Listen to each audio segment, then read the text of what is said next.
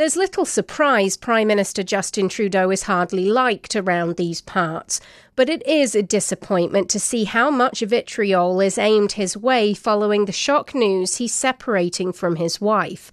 Regardless of politics or policy, that is still a family. It's never easy to make the decision to split, even more so when you're in the global spotlight. They could have waited until he was long from office. They could have waited until their kids were older, but clearly this is right for them and their family. They should be applauded for that because it won't be easy, and no doubt there will be lots of rumours abound about why. But we should all remember at the heart of it all are 3 children, the youngest of whom is 9. They too are now having to endure the ups and downs of a separated family and all that entails, the anger, upset and inevitable feeling of being split in half. They don't deserve to see or read what people are saying about their parents. We are all better than that. I'm Sarah Mills.